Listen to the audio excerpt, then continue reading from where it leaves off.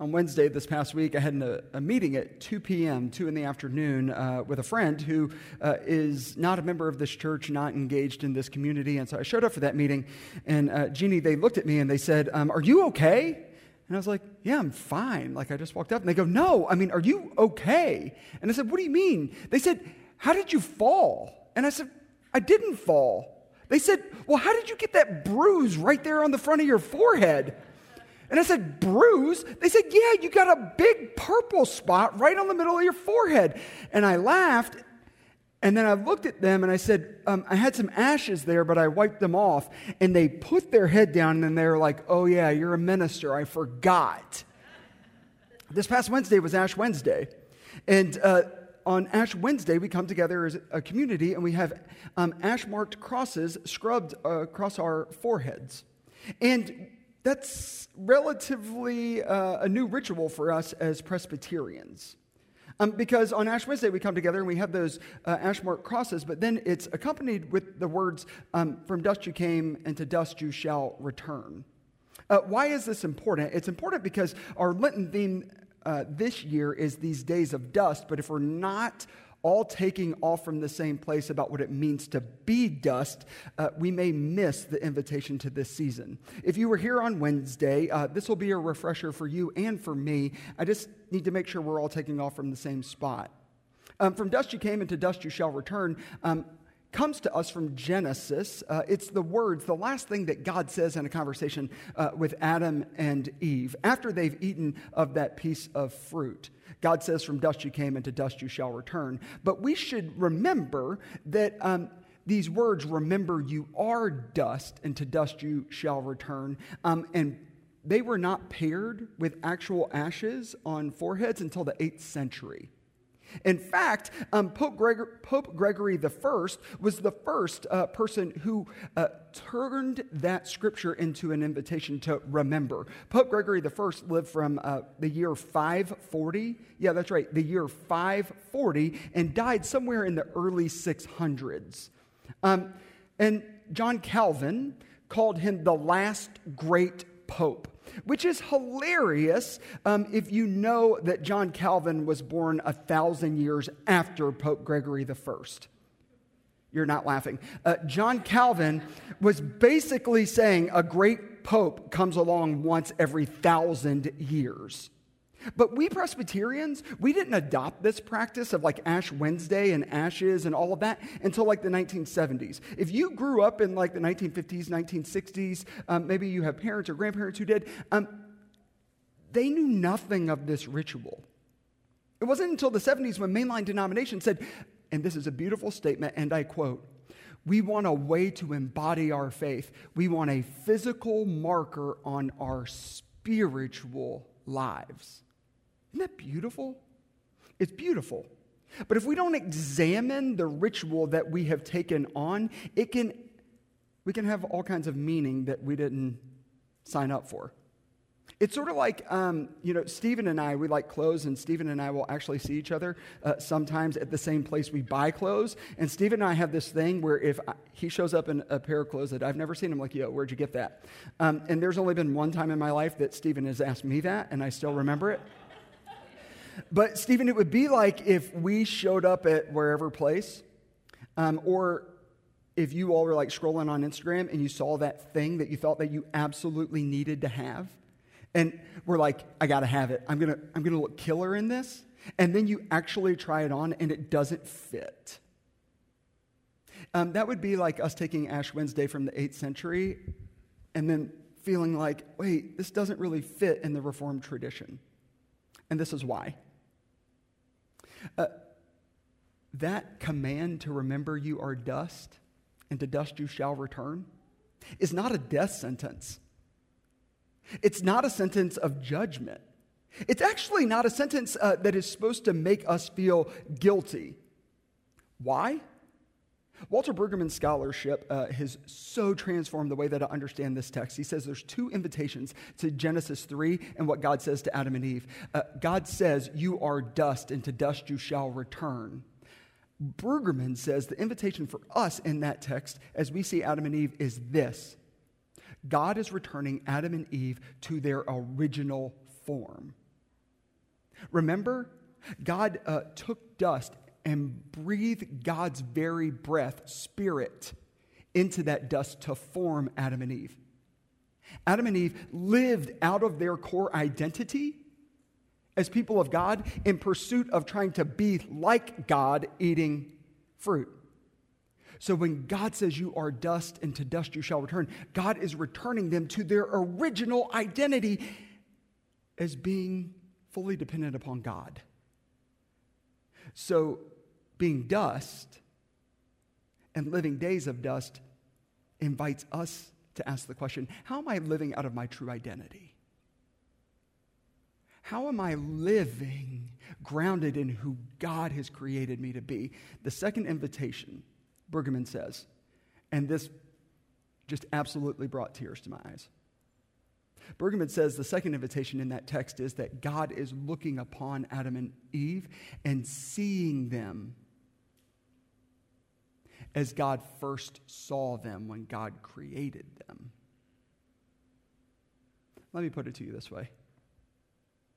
Raise your hand if you remember the time you first laid eyes on your children or your grandkids or your best friend's kids or your nieces or your nephews. Do you remember that?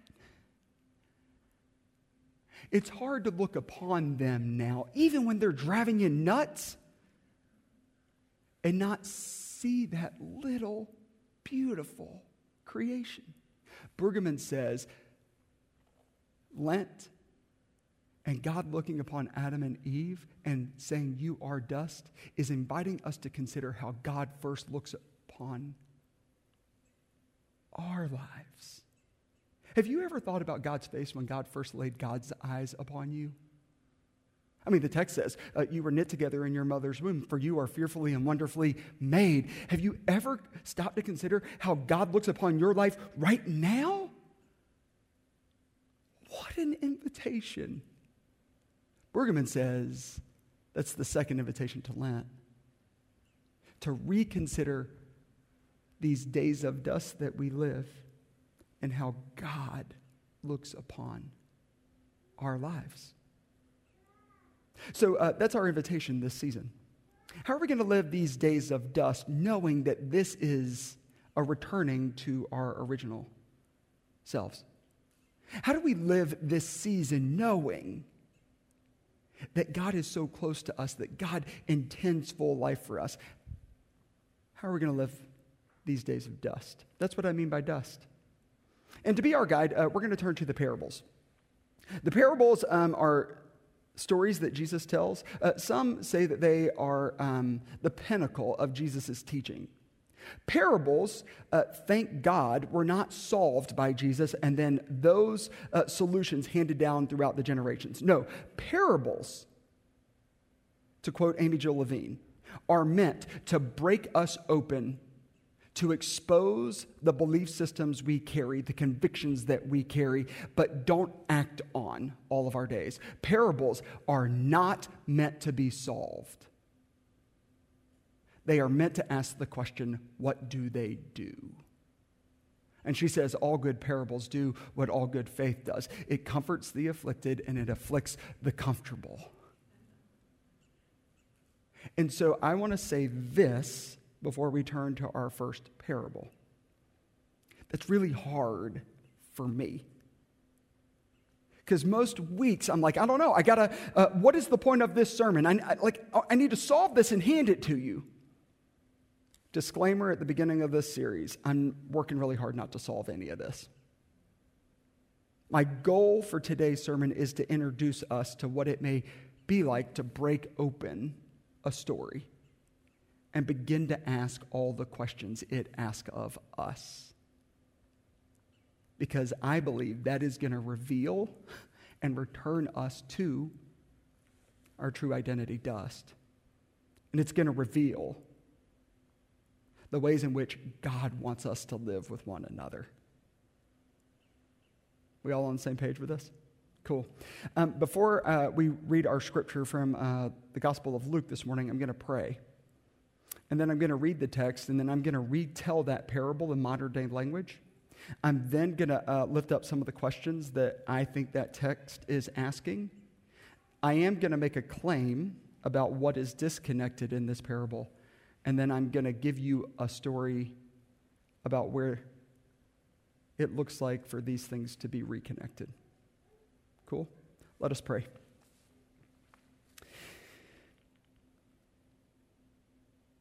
Awaken us, O God. Awaken us to your Spirit that hovers here. Your Spirit that hovers here in Founders Hall, just as she hovered over the waters of creation. Reach across the ages and breathe new life into these ancient words, that they would be your word to us here and now. And breathe new life, O God, into the words of my mouth and into the meditations of all of our hearts, that all would be acceptable and pleasing to you, O God. For you are our rock, and you are our Redeemer. For we pray in Christ's holy name. Amen. Jesus tells parables, and he lifts up ordinary events and ordinary happenings from those in the first century. And they could hear him in a particular way. We sometimes lose that in translation. So we have the NRSV that is going to be up on the screen, but I'm going to read Amy Jill Levine's interpretation of this text, and you'll notice just a couple differences. But listen now for the word of the Lord to all of us this day. And some person was wealthy, and he dressed in purple and linen, feasting daily, splendidly. And some poor person named Lazarus was lying by his gate, being covered with sores. And Lazarus was wishing to be fed from the things falling from the table of the wealthy. But rather, the dogs coming were licking his sores. And it happened that when he died, the poor man, and he was brought by the angels into the bosom of Abraham. And then also died the wealthy, and he was buried. And in the land of the dead, raising his eyes, being in torment, he sees Abraham from a distance and Lazarus in his bosom. And he himself, calling out, said, Father Abraham, have mercy on me, and send Lazarus so that he might dip the tip of his finger into water and cool my tongue, because I am suffering in this flame. And said Abraham, Child,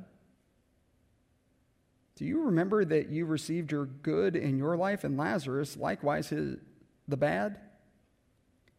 And now here he is being comforted, but you are in pain.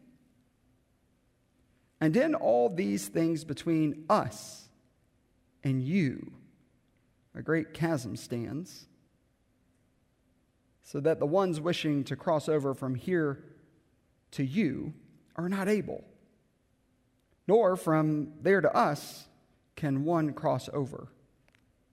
And he said, I ask of you, therefore, Father, so that you might send him, Lazarus, to the house of my father, for I have 5 brothers, so that he might witness to them, in order that not will they come to this place of torment.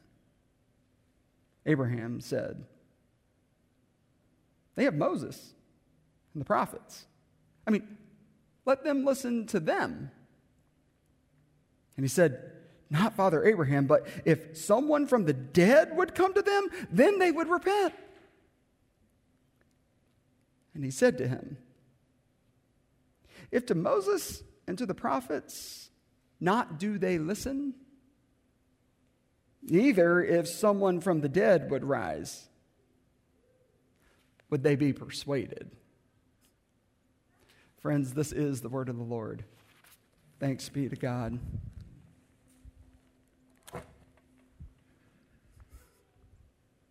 Remember,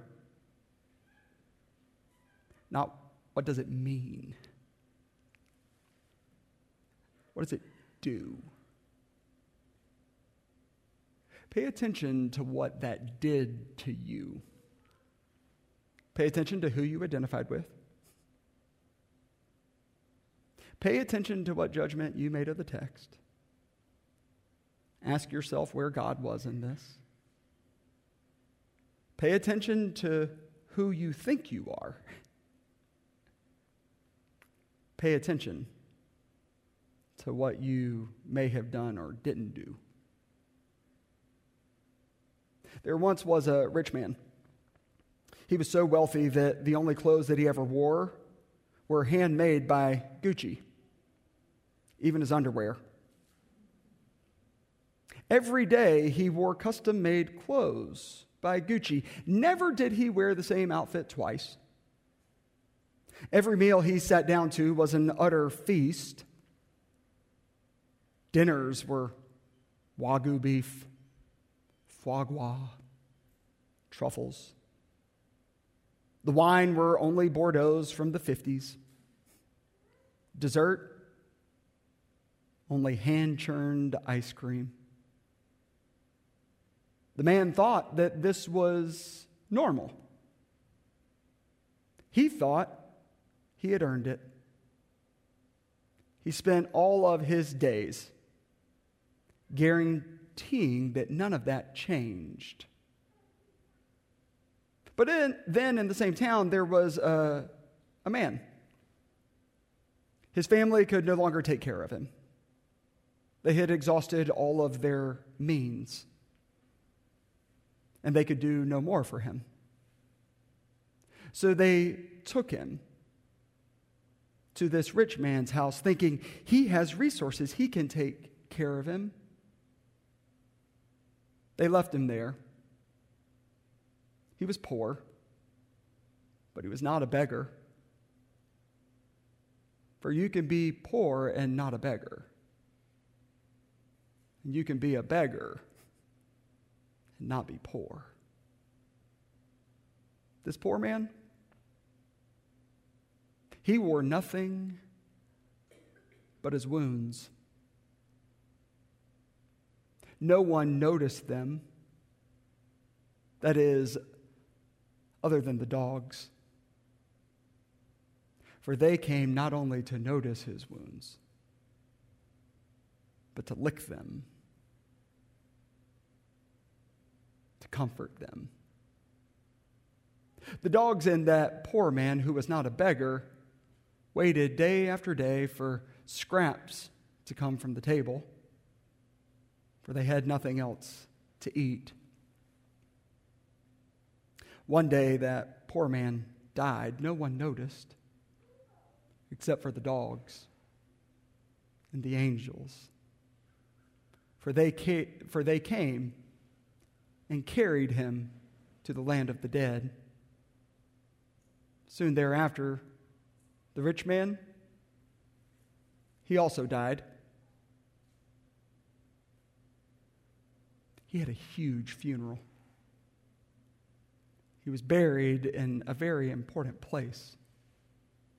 But he too ended up in the land of the dead. The poor man, his name was Lazarus, which in Hebrew means God help him. And the rich man, who had no name, ended up in the land of the dead with Lazarus, but they lived in a different way there. The rich man lived in the land of the dead in torment, great suffering. He was thirsty. No one noticed him. He cried for help, and no one heard. Lazarus, God help him, lived in the land of the dead with Abraham. Father Abraham kept him in his bosom, close to his heart. Father Abraham heard the rich man crying for help. Can I just get a drink of water from Lazarus? Turns out the rich man knew the poor man's name. Father Abraham said, No water for you. For you lived all of your days with water. Now you will live with none. Lazarus God help him? He didn't speak. So the rich man said, but I have some brothers, I have family members. Will you send Lazarus as a wake-up call to them that maybe they can feed and give water to those in need? I think they'll listen to Lazarus now. Abraham said, what good will Lazarus be? For they have all the prophets. They've had this good news all along. It will do no good just to turn up the volume.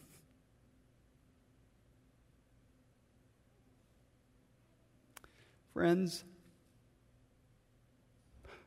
you know you can live all of your life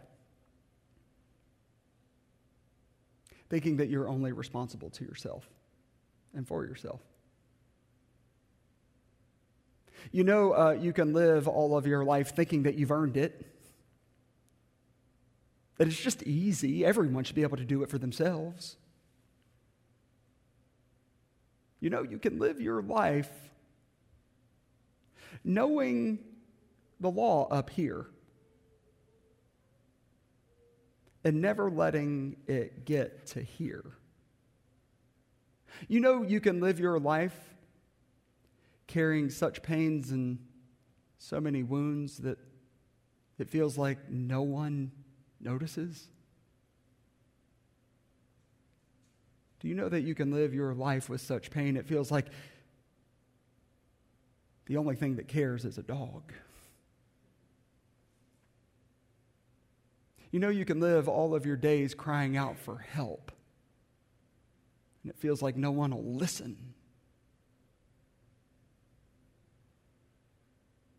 You know you can live all of your days, and that can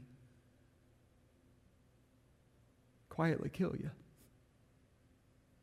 So much so that when others ask help of you, it's the last thing you would ever want to give them. You know you can live all of your days thinking that God's favor is just a commodity to be bought. That you are in a special place to ask for God to do something new for others. You know you can live all of your days thinking that you're only responsible for your family and not anybody else. You can.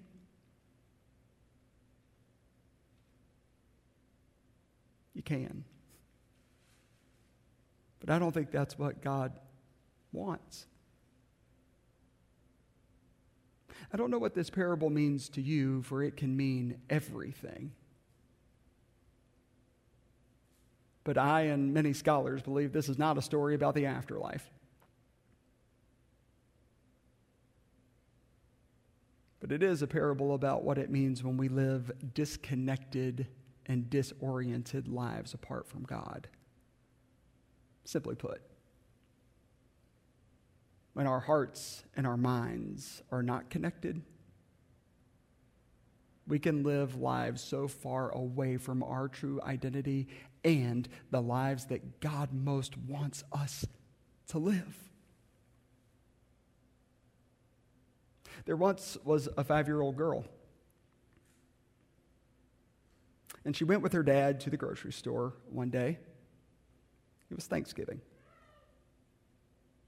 They had put all of their items on the little conveyor belt. The cashier rang it all up. It was a hefty sum. It was Thanksgiving, after all. The cashier said, "Would you like to give $20 to ensure a family in need is fed?" The father thought, "We've spent too much already." But the 5-year-old little girl said, "Yes, we would." And so the cashier listened to her. The father just shrugged. The groceries were packed. They were put in the trunk. And the father said to the daughter on the way home, "Why did you say yes to the cashier?" The daughter said, "Well, Daddy, didn't you hear the cashier? She said we could feed a family for $20. Why wouldn't we do that?" Father was awestruck. And he asked his daughter, "Why is that important to you?" The 5-year-old daughter said, "Because, Dad, Tikkun Olam." The father asked his daughter, "Tikkun Olam, what does that mean?" The 5-year-old daughter said, "You know, Dad, Tikkun Olam, to repair the world. It's the name of my class at Temple Emmanuel. My class, we are meant to repair the world. That's why it's important." The father started to cry. Because in a 5-year-old girl, he learned what it meant to live with heart and mind connected. Friends, we can live many different ways. God most wants for us to live lives that are connected, grounded in our identity as God, in God, so that we might live this truth and know the life-giving path in all places. That's what this parable does to me. I wonder what the parable will continue to do for you. Let us pray. Spirit of the living God, fall afresh on us. Awaken us to our goodness, to our identity as dust, that we might see that we are connected to you and to all people in all times and places, and that our lives would reflect that good news, that our world might reflect that good news. And in all the ways that we don't root ourselves there, may we come to see that in those places as places of death and darkness, so that we might know the difference. For we pray in Christ's holy name. Amen.